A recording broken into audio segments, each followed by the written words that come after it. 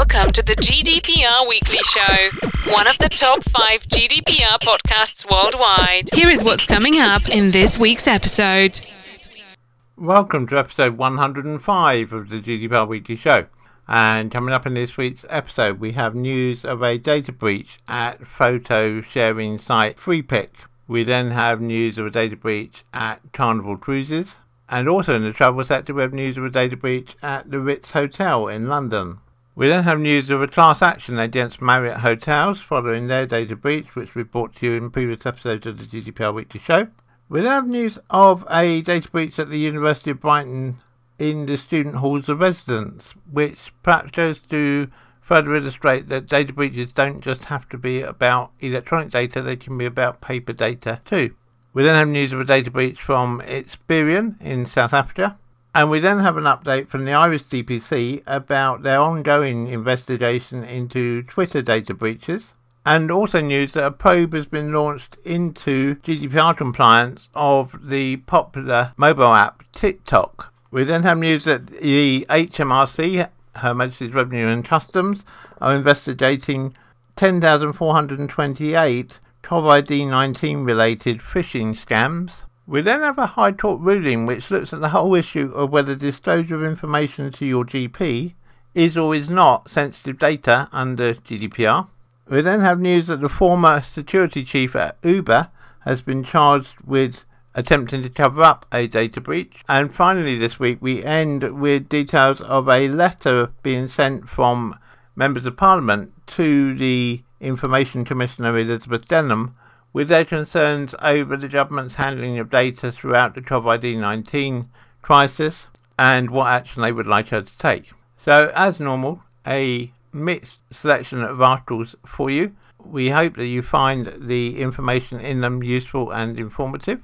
As always, if you have any feedback, we're always open to receiving feedback from you, which you can do by emailing feedback@gdprweeklyshow.com. We do read every single piece of feedback which we receive, but unfortunately due to the volume of feedback we receive, we're not able to always respond to each piece of feedback individually. But we do take all your suggestions on board, and wherever possible we incorporate your suggestions for improvement into future episodes of the GDPR Weekly Show.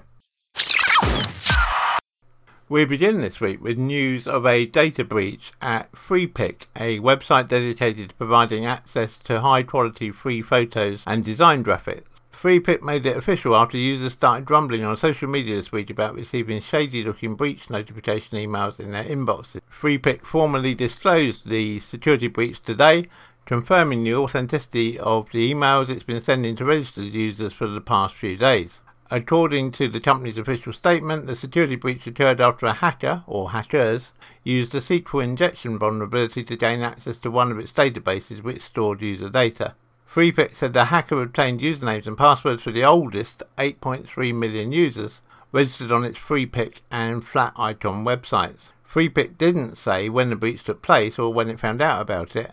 However, the company says it has notified authorities as soon as it learned of the incident and began investigating the breach and what the hacker had accessed. Freepik said not all users had passwords associated with their accounts and the hacker had only taken emails for some.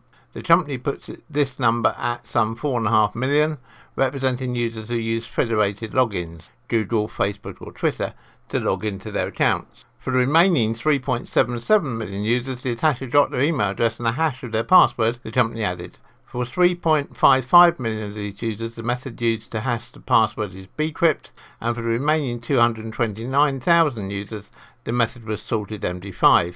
Since then, we have updated the hash of all users to bcrypt. The company said it's now in the process of notifying all impacted users with customised emails depending on what was taken. These emails are going out to Freepik and Flaticon users depending on which service users had registered on. Those who had a password hashed with sorted MD5 have now had their password cancelled and have received an email to urge them to choose a new password and to change their password if it was shared with any other site. And of course, ideally you should always use a different password on every site anyway. Freepik said users who got their password hashed with bcrypt received an email suggesting them to change their password, especially if it was an easy to guess password. Users who only had email leaked were notified, but no special action is required from them.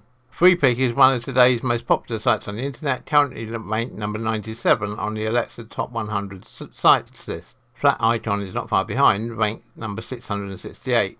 When EQT acquired Freepik at the end of May this year, the company claimed the Freepik service had a community of more than 20 million registered users. Users registered on Slidesgo, another of the Freepik company websites, don't appear to have been impacted by this data breach. If we receive any update on this data breach from Freepik, we will of course bring it to you in the next available episode of the GDPR Weekly Show. You're listening to the GDPR Weekly Show with your host, Keith Budden.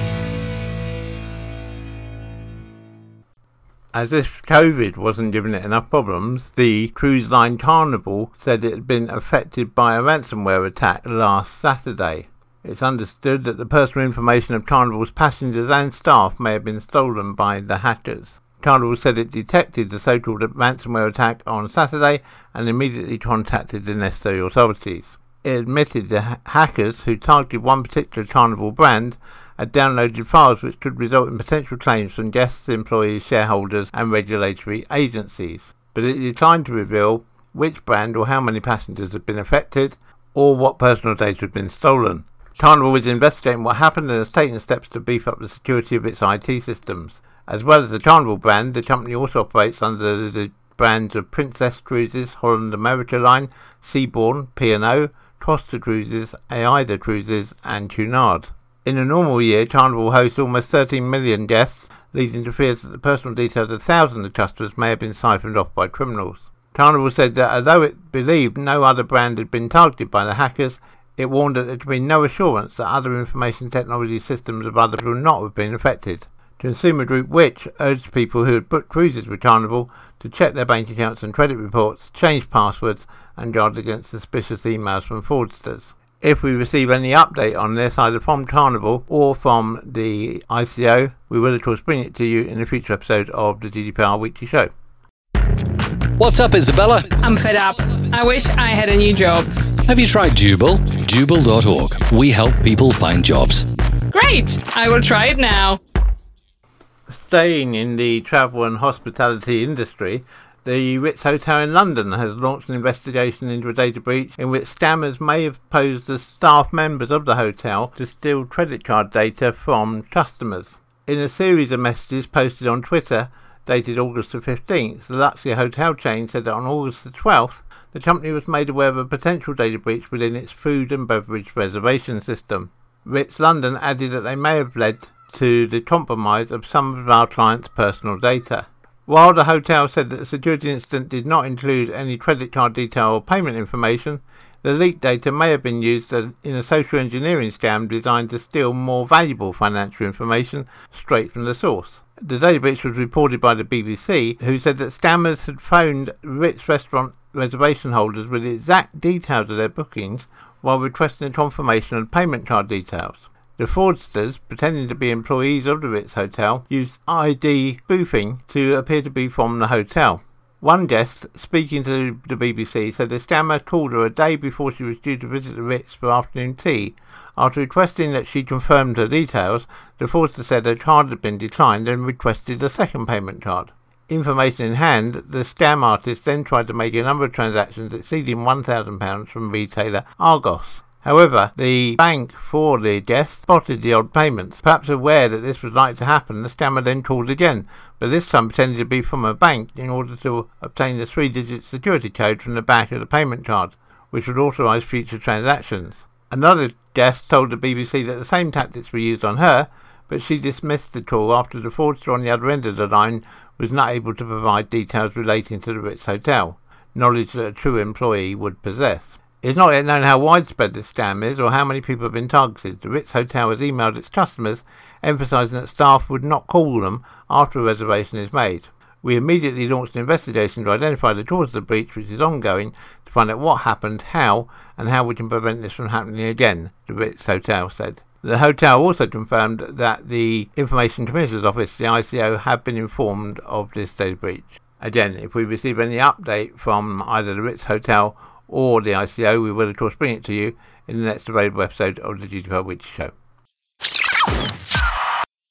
Regular listeners to the GDPR Weekly Show will know that we have mentioned the Marriott Hotel data breach several times. Potentially, the data breach at the Marriott Hotel Group will lead to a penalty of £99 million from the UK Information Commissioner's Office, although that amount is to be appealed in September. And we expect, given the turmoil in the hospitality industry, that the ICO will reduce the penalty to a level more commensurate with the turnover of the Marriott Hotel Group this year. However, the ICO is not the only people seeking to impose a financial penalty on the Marriott Hotel Group for the data breach. There's also a class action lawsuit for customers of the Marriott Hotel Group whose information was breached by the hotel. The legal challenge has been filed by Martin SFP Bryant, a UK resident, on behalf of millions of hotel guests domiciled in England and Wales whose private data was exposed in the breach. The High Court action seeks compensation on behalf of millions of hotel guests who made reservations at hotel brands within the Starwood Group. Starwood Group was acquired by Marriott International in 2016.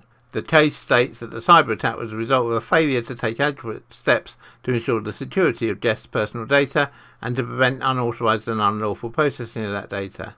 According to the lawsuit, all former guests who stayed in the hotel belonging to any of the following brands before 10th of September 2018 are covered. The brands are Sheraton Hotels and Resorts, Element Hotels, St Regis, W Hotels, Westin Hotels and Resorts, the Luxury Collection, Aloft Hotels, Le Méridien Hotel and Resorts, Tribute Portfolio, Design Hotels, and 4 Points by Sheraton.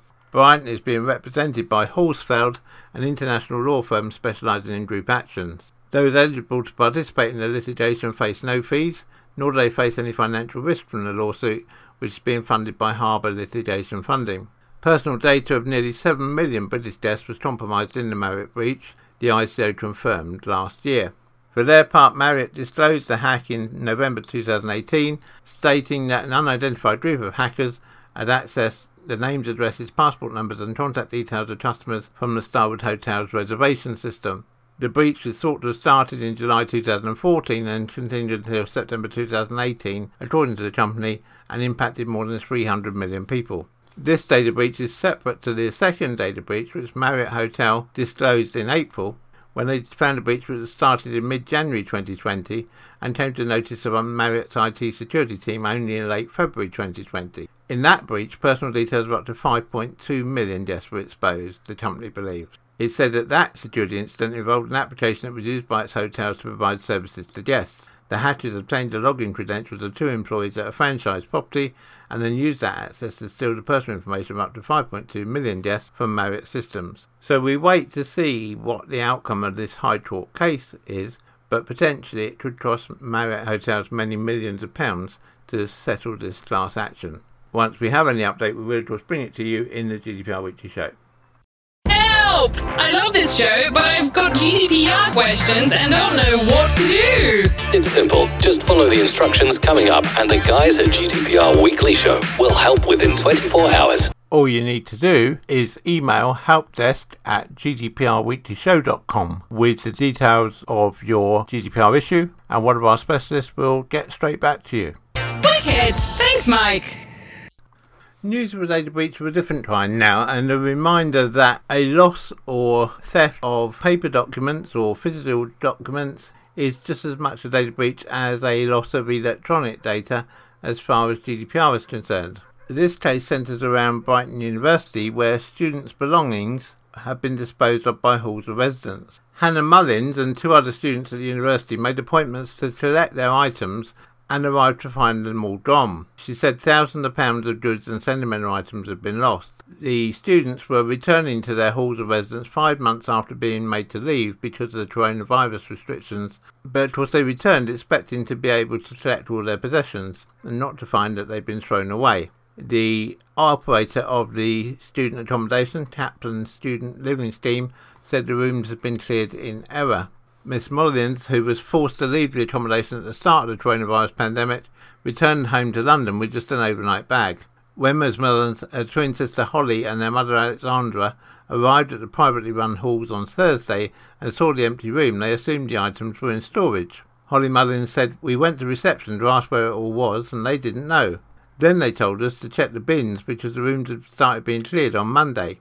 The women found piles of items, including other students' passports and private documents, but nothing of Hannah's. Now, of course, it's things like the passports, which would constitute a very severe data breach." Hannah Mullins said, "It was distressing. I felt violated. A lot of stuff can be replaced, but they can't compensate for the emotional distress they put me through. It's horrible to think that someone's gone through your stuff without your permission." Hannah said, as there were daily bin collections, her possessions, including a professional camera and art supplies for her graphic design degree, clothes and makeup, would be long gone. She said bank statements, medication, photographs and sentimental items from holidays had also been taken. Mrs. Mullins said, "It's worrying that somebody could now have all her information. We saw other people's documents in that rubbish pile. Nothing had been shredded." A spokesperson for Kaplan Live in Brighton said, "We have been working closely with students who returned home before the end of term due to the COVID-19 pandemic in order to arrange for them to collect their belongings. We became aware today that 2 rooms have been cleared in error, and we are currently investigating how that should have happened. This should not have occurred, and we offer our sincere apologies to the 2 students affected. We have reached out to the 2 students affected and will of course compensate them for the loss of any items that have been cleared."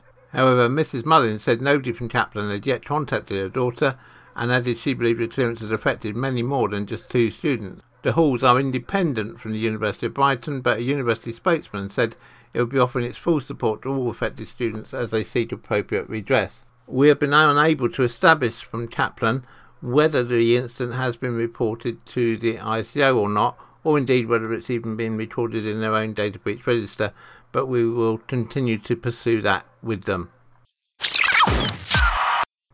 We travel to South Africa now, where Experian has suffered a major breach of customers' personal information, affecting an estimated 24 million South Africans and nearly 800,000 businesses. Experian revealed in a statement yesterday that an individual fraudulently claimed to represent one of its clients and then requested services from the firm, prompting the release of the data. Experian sought to play down the seriousness of the incident by claiming that this information is provided in the ordinary course of business or is publicly available. It did not clarify exactly what customer records were taken, but said that the information did not contain consumer credit or financial information. Experian also stayed tight-lipped on the number of customers affected, although one of the authorities it has engaged with following the incident, the South African Banking Risk Information Centre, claimed 24 million consumers and 793,749 businesses were involved. It explained that South African banks may have been working behind the scenes to identify how their customers may have been affected. The compromise of personal information can create opportunities for criminals to impersonate you, but does not guarantee access to your banking profile or accounts, a spokesman said. However, criminals can use this information to trick you into disclosing your confidential banking details. Experian customers in South Africa have been urged not to reveal any additional personal information if they receive unsolicited phone calls or contact online, and they've also been urged to change their passwords regularly. Experian claimed that the individual involved in the incident has already had their hardware confiscated and the stolen data has been secured and deleted. "Our investigations do not indicate that any misappropriated data has been used for fraudulent purposes," it said. "Our investigations also show that the suspect had intended to use the data to create marketing leads to offer insurance and credit-related services." Experian South Africa confirmed that its own IT infrastructure had not been compromised in the data breach. This, of course, is not the first data breach to affect Experian across the world. We've had cases here in the UK, which we've reported in previous episodes of the GDPR Weekly Show. It would appear that this incident has now come to a close, but should we receive any update, we will, of course, bring it to you as soon as possible. You're listening to the GDPR Weekly Show with your host, Keith Budden. An update now on the ongoing investigation by the Irish DPC, their equivalent to our ICO, into data breaches at Twitter. The DPC began investigating Twitter in November 2018, completing its probe earlier this year and submitting a draft decision to other EU data protection agencies for review in May this year, just ahead of the second anniversary of GDPR's introduction. In a statement on the latest developments, Graham Doyle, the DPC's Deputy Commissioner, said the Irish Data Protection Commission, DPC, issued a draft decision to other concerned supervisory authorities, CSAs, on the 22nd of May 2020 in relation to its inquiry into Twitter. A number of objections were raised by CSAs, and the DPC engaged in a consultation process with them. However, following consultation, a number of objections were maintained, and the DPC has now referred the matter to the European Data Protection Board, the EDPB, under Article 65 of GDPR. Under the regulation's one-stop shop mechanism, cross-border cases are handled by a lead regulator, typically where the business has established its regional base. For many tech companies, that's the Republic of Ireland, and so the DPC has an oversized role in the regulation of Silicon Valley's handling of personal data. However, this situation does also mean that the DPC has a considerable backlog of highly anticipated complaints relating to tech giants including Apple, Facebook, Google, LinkedIn and Twitter. The regulator also continues to face criticism for not yet getting it over the line in any of these complaints and investigations pertaining to big tech companies. So the Twitter breach case is being especially closely watched as it looks set to be the Irish DPC's first enforcement decision in the cross-border GDPR case. Last year, the Irish Commissioner Helen Dixon said the first of these decisions would be coming early in 2020. In the event, we're past halfway through the year with still no enforcement to show for it, although it has to be said that no one anticipated COVID-19 when Helen Dixon made that statement. The latest delay in the Twitter case is a consequence of disagreements between the DPC and other regional watchdogs, which, under the rules of GDPR, have a right to raise objections on a draft decision where users in their country are also affected. It's not clear what the specific objections are, or indeed what Ireland's regulator has decided in what should be a relatively straightforward case given its breach, not a complaint about a core element of a data mining business model. Far more complex complaints are still waiting to be investigated. Doyle confirmed that a complaint pertaining to WhatsApp's legal basis for sharing user data with Facebook remains the next most progressed in the stack of work to be done. So given the DPC's Twitter breach draft decision hasn't been universally accepted by Europe's data watchdogs, it's all but inevitable that the Facebook WhatsApp investigation will go through the same objection process. Article 65 of GDPR sets out a process for handling objections on draft decisions. It allows for 1 month for DPAs to reach a 2/3 majority, with the possibility for a further extension of another month, which would of course push the decision on the Twitter case back into late October. If there's still not enough voting in favour at that point, a further 2 weeks are allowed for EDPB members to reach a simple majority. If DPAs are still split, the board chair, currently Andrea Jelinek, has a deciding vote, so the body's role in major decisions over big tech looks set to be very important. Given these latest developments, and given that all data protection activity within Europe is being slowed at the moment by the impact of COVID-19, not least because, of course, in lots of cases staff are working from home rather than in the office. Our personal feel is that it now looks very unlikely that we're going to see any judgment on the Twitter case until at least the end of November and potentially possibly even into the beginning of 2021. But we will, of course, keep you updated. It's a very important case, and so as soon as we have any news either from the DPC or from the EDPB, then we will bring it to you in the next available episode of the GDPR Weekly Show. Dutch privacy organisation SOMI claims TikTok falls short in protecting young users and that it is likely to be violating GDPR. SOMI alleges that TikTok is failing in its obligation to protect children who use its service, and that it's likely that it collects and distributes the personal data of minors to unknown third parties, some of whom are in China, in violation of GDPR. SOMI, a non-profit organisation that advocates for data privacy and consumer issues in the Netherlands and around Europe, is urging concerned parents from anywhere in the world to contact it via its website and register for a small fee as it gathers information ahead of a possible collective legal claim against the China-owned social media platform. The website has been set up at https://tiktokclaim.org. SOMI co-founder Cor Vigileth said, Europe has created a GDPR to give consumers control over what personal data and to protect minors in the digital world. TikTok consistently violates similar standards in countries outside the EU on several counts. He went on to say this is a major cause for concern, not only because it happens without the user's consent or even their knowledge, but especially because the company is known to have committed such offences in the past. Children are insufficiently protected against unwanted contacts with unknown adults online. That's why we decided to make a stand, he said.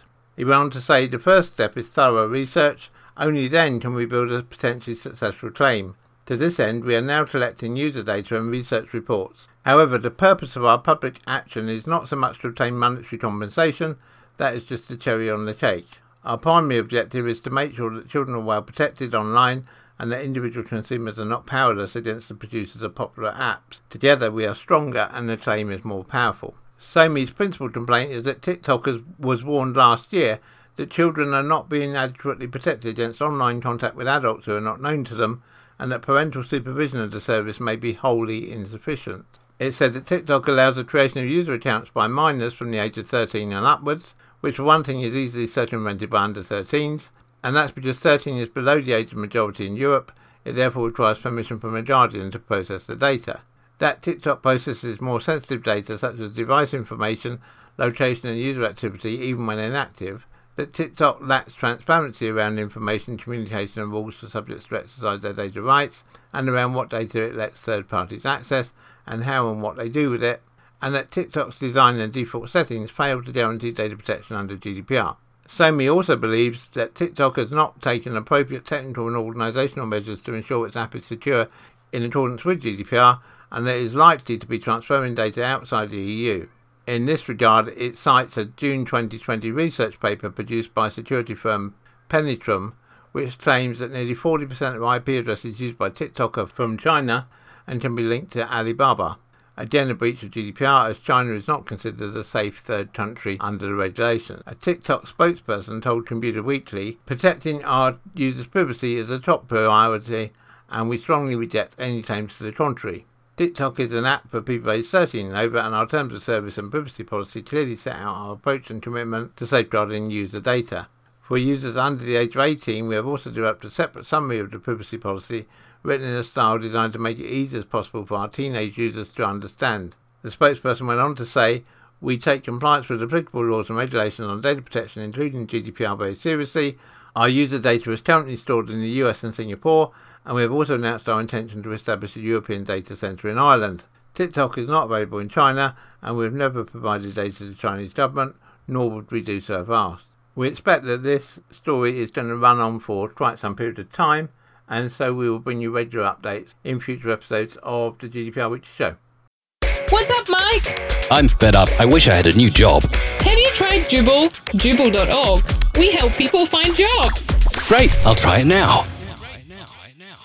More than 10,000 email, SMS, social media and phone scams exploiting the COVID-19 pandemic are being investigated by Her Majesty's Revenue and Customs, HMRC, here in the UK. The figures, published following a Freedom of Information request by the Lanop Accountancy Group, highlight how the health and economic crisis has provided major scamming opportunities for cyber criminals. The data showed that May was a month in which the highest number of phishing scams were reported by members of the public to HMRC at 5,152, representing a 337% rise compared to March, when lockdown measures were first introduced in the UK.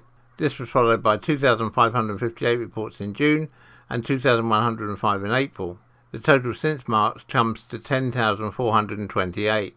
Government programmes introduced to support businesses and workers impacted by the lockdown have been a common target for scammers. Examples include emails purporting to be from HMRC regarding the government's coronavirus job retention scheme, otherwise known as the furlough scheme, which attempted to get business owners to reveal their bank account information, while another offered a bogus tax rebate under the guise of the Self-Employment Income Support Scheme. The Freedom of Information request also showed that 106 COVID-related websites have been requested for removal since March, with April the highest month at 42, followed by 24 in May and 17 in March. In May, it has previously been revealed that HMRC formally asked internet service providers to remove 292 scam web addresses exploiting the coronavirus outbreak. And just last month, research revealed that over 10% of all phishing attempts in Q1 of 2020 were related to COVID-19. I guess the lesson to be learned from this is if you receive any email relating to COVID-19, and particularly the COVID-19 scheme such as the furlough scheme or the self-employment scheme, that you double check it for authenticity before you provide any details in reply to the email. An interesting case to come out of the UK High Court has concerned when data given to your GP is or is not considered data under GDPR. The case arose because of a claim by a Mr. Stott against the LGBT Foundation that they had caused him damage by passing information which he had given them on to his GP, and his GP had subsequently recorded it on his medical record. And this Mr. Stott claimed would cause him damage because he was employed in the nuclear energy and he had not disclosed some of the things he had disclosed to the LGBT Foundation to his employer, and if his employer were to request a medical reference from his GP could include the information that had come from the foundation, and therefore potentially he could lose his job. To give a bit of background, the LGBT Foundation provides services including counselling and health advice. In this case, Mr. Stott sought to access the charity's services by completing a self-referral form in 2016. The form gave an option for the self-referring individual to consent to information being disclosed to the GP and stated that the charity would break confidentiality without the individual's consent if there was reason to be seriously concerned about their welfare. Mr. Stott duly completed the form and gave his GP's details on the form, and he also stated on the form that he no longer wished to be alive, detailed a previous suicide attempt, said that he had recently been self-harming, and that he continued to suffer problems from drug use. A sessional health and wellbeing officer at the charity conducted an intake assessment for Mr. Stott to ascertain what support would be best for him. She told him of the confidentiality policy, including the provision that any information he disclosed would be passed on if the charity considered him to be at risk. In this interview, he gave further details of his drug use, self-harm and suicidal thoughts. The health officer paused the assessment and consulted a colleague who advised us to inform Mr. Stott that they would be contacting his GP because they had concerns about his welfare. The charity concluded that it was at that time unable to provide him with the services he sought from them because of his ongoing drug use. They passed the information to Mr. Stott's GP via a telephone call. Now, it's this telephone call which has given rise to this judgment. What the judge has said in this case is that because the information was transferred orally via a telephone call, that it doesn't count as personal data under GDPR, and therefore Mr. Stott has no claim against the foundation. The foundation also gave themselves a backup clause in that they said, well, GDPR allows for the transfer of personal information without consent even, where it's in the vital interests of the data subject. And there's a strong argument to say if someone's indicating that they're having suicidal thoughts and that they need help, that's very much in their vital interest that you disclose that information to a health professional. And in that I would agree with them. But the question really then is whether a verbal conversation is data under the terms of GDPR. After all, a written document is data under GDPR, an electronic record is data under GDPR, but this ruling would clearly show that a verbal conversation is not data under GDPR, even though it may then be subsequently recorded within a data recording system, within a patient record. Now, of itself, I think in this case, as I say, because of the vital interest, I don't think the GPs or the foundation had a case to answer, and I think that the vital interest clause would more than cover the disclosure of the information. But it does open up a whole can of worms compared to the bigger picture. What if this hadn't been a life-threatening situation? What if it had just been some other information that the foundation had passed on to the GP? It might be medically sensitive information. As we all know, medically sensitive information has special privileges under GDPR. Are you then saying that none of those privileges occur if that information is transferred verbally, even though subsequently that information may be transcribed into a computer system? Now, at the point it's in the computer system, it clearly does become covered by GDPR, but that would only cover what happened to it after it had reached the GP and it had got to there. It wouldn't cover the bit where it got to the GP in the first place. And so this judgment has to be taken. Mr. Stott has not been awarded any damages. It's not yet known if he will appeal. But it does, as I say, open up a much wider picture, which I think is going to need probably further consideration by the ICO, at least, at some point. And I can see this potentially even going back to the European Data Protection Board for clarification. So really at this moment, just bringing this to your attention so that you're aware of the situation of this case, because it does have some fairly wide-reaching consequences, and perhaps does further indicate that if you want to keep data away from GDPR, the best thing you can do is just simply keep it verbal. Doubtless this is something we will come back to in a future episode of the GDPR Weekly Show, once things have become clearer from either the ICO or the EDPB. Help! I love this show, but I've got GDPR questions and don't know what to do. It's simple. Just follow the instructions coming up and the guys at GDPR Weekly Show will help within 24 hours. All you need to do is email helpdesk@gdprweeklyshow.com with the details of your GDPR issue, and one of our specialists will get straight back to you. Wicked! Thanks, Mike. The former Uber security chief has been charged over an alleged data breach cover-up. It's understood that the former chief security officer at Uber has been charged with attempting to cover up a highly damaging 2016 data breach. Personal data belonging to around 57 million customers and employees was exposed in the 2016 hack, and the ride-hailing company's reputation was severely damaged when news of the scandal eventually broke. The US Department of Justice has charged Joseph Sullivan with felony obstruction of justice, alleging that he deliberately concealed details of the hack from federal investigators. Sullivan, who joined Uber in 2015 from Facebook, is also accused of agreeing to pay the hackers $100,000 out of funds from the company's bug bounty program, which allows security researchers to report flaws in exchange for fees. The hackers were allegedly required to sign a non-disclosure agreement about the data breach. This, prosecutors say, falsely claimed that the attackers had failed to access or steal company data. Ultimately, it was revealed that the cybercriminals had accessed and downloaded an Uber database containing personally identifiable information, PII, associated with millions of customers and employees. This database included driver license numbers for some 600,000 Uber drivers. Silicon Valley is not the Wild West, said US Attorney David Anderson. We expect good corporate citizenship. We expect prompt reporting of criminal conduct. We expect cooperation with our investigations. We will not tolerate corporate cover-ups. We will not tolerate illegal hush money payments. Deputy Special Agent in Charge, Craig Fair, added that the case represents an extreme example of a prolonged attempt to subvert law enforcement. We hope companies stand up and take notice, Fair said. Do not help criminal hackers cover their tracks. Do not make the problem worse for your customers, and do not cover up criminal attempts to steal people's data. Bradford Williams, a spokesperson for Sullivan, insisted that the former executive had complied with company policy and acted lawfully. From the outset, Mr. Sullivan and his team collaborated closely with legal, communications and other relevant teams at Uber in accordance with the company's written policies, he said. Those policies made clear that Uber's legal department, and not Mr. Sullivan or his group, was responsible for deciding whether and to whom the matter should be disclosed. Uber did not disclose details of the security breach until November 2017.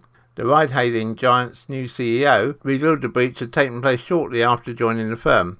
In September 2018, Uber agreed to pay $148 million in settlement to settle claims lodged by all 50 states and Washington, D.C. As part of the settlement, the company agreed to implement a new corporate ethics framework aimed at encouraging employees to report concerning behaviour. Uber also agreed to reform its data security practices with the help of an independent third-party consultancy. The two hackers responsible for the breach were prosecuted in California, with both pleading guilty on October 30th, 2019 to computer fraud conspiracy charges. Both are now awaiting sentencing, with the complaint stating that they specifically targeted other technology companies following the Uber incident. You're listening to the GDPR Weekly Show with your host, Keith Budden. And we end this week with news that a group of MPs have written to Elizabeth Denham, the UK Information Commissioner, with concerns about the government's approach to data protection and privacy during the COVID-19 pandemic, and also the ICO's approach to ensuring that the government is held to account. In a copy of the letter, which we've seen, they say, "Dear Elizabeth Denham, we are writing to you about the government's approach to data protection and privacy during the COVID-19 pandemic, and also the ICO's approach to ensuring the government is held to account.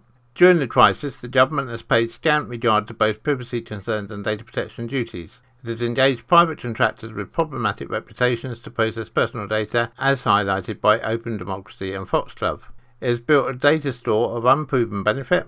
It chose to build a contact tracing proximity app that centralised and stored more data than was necessary without sufficient safeguards, as highlighted by the Human Rights Committee.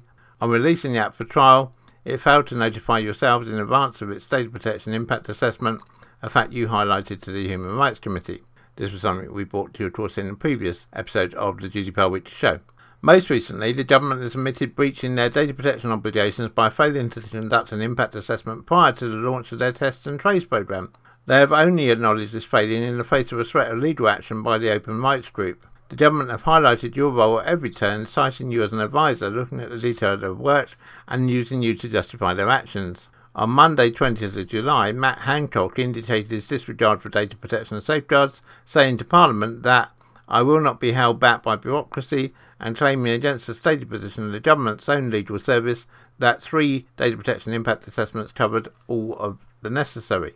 In this context, parliamentarians and the public need to be able to rely on the regulator. However, the government not only appears unwilling to understand its legal duties, it also seems to lack any sense that it needs your advice, except as a shield against criticism. Regarding Test and Trace, it is imperative that you take action to establish public confidence. A trusted system is critical to protecting public health. The ICO has powers to compel documents to understand data processing, contractual relations and the like, information notices. The ICO has powers to assess what needs to change, assessment notices. The ICO can demand particular changes are made, enforcement notices. Ultimately, the ICO has powers to fine the government if it fails to adhere to the standards which the ICO is responsible for upholding. ICO action is urgently required by Parliament, and the public have to have confidence that their data is being treated safely and legally in the current COVID-19 pandemic and beyond. And the letter is signed by 22 cross-party MPs, including Sir Ed Davey MP, Clive Lewis MP, Caroline Lucas MP, John McDonnell MP, Layla Moran MP, and Tommy Shepherd MP.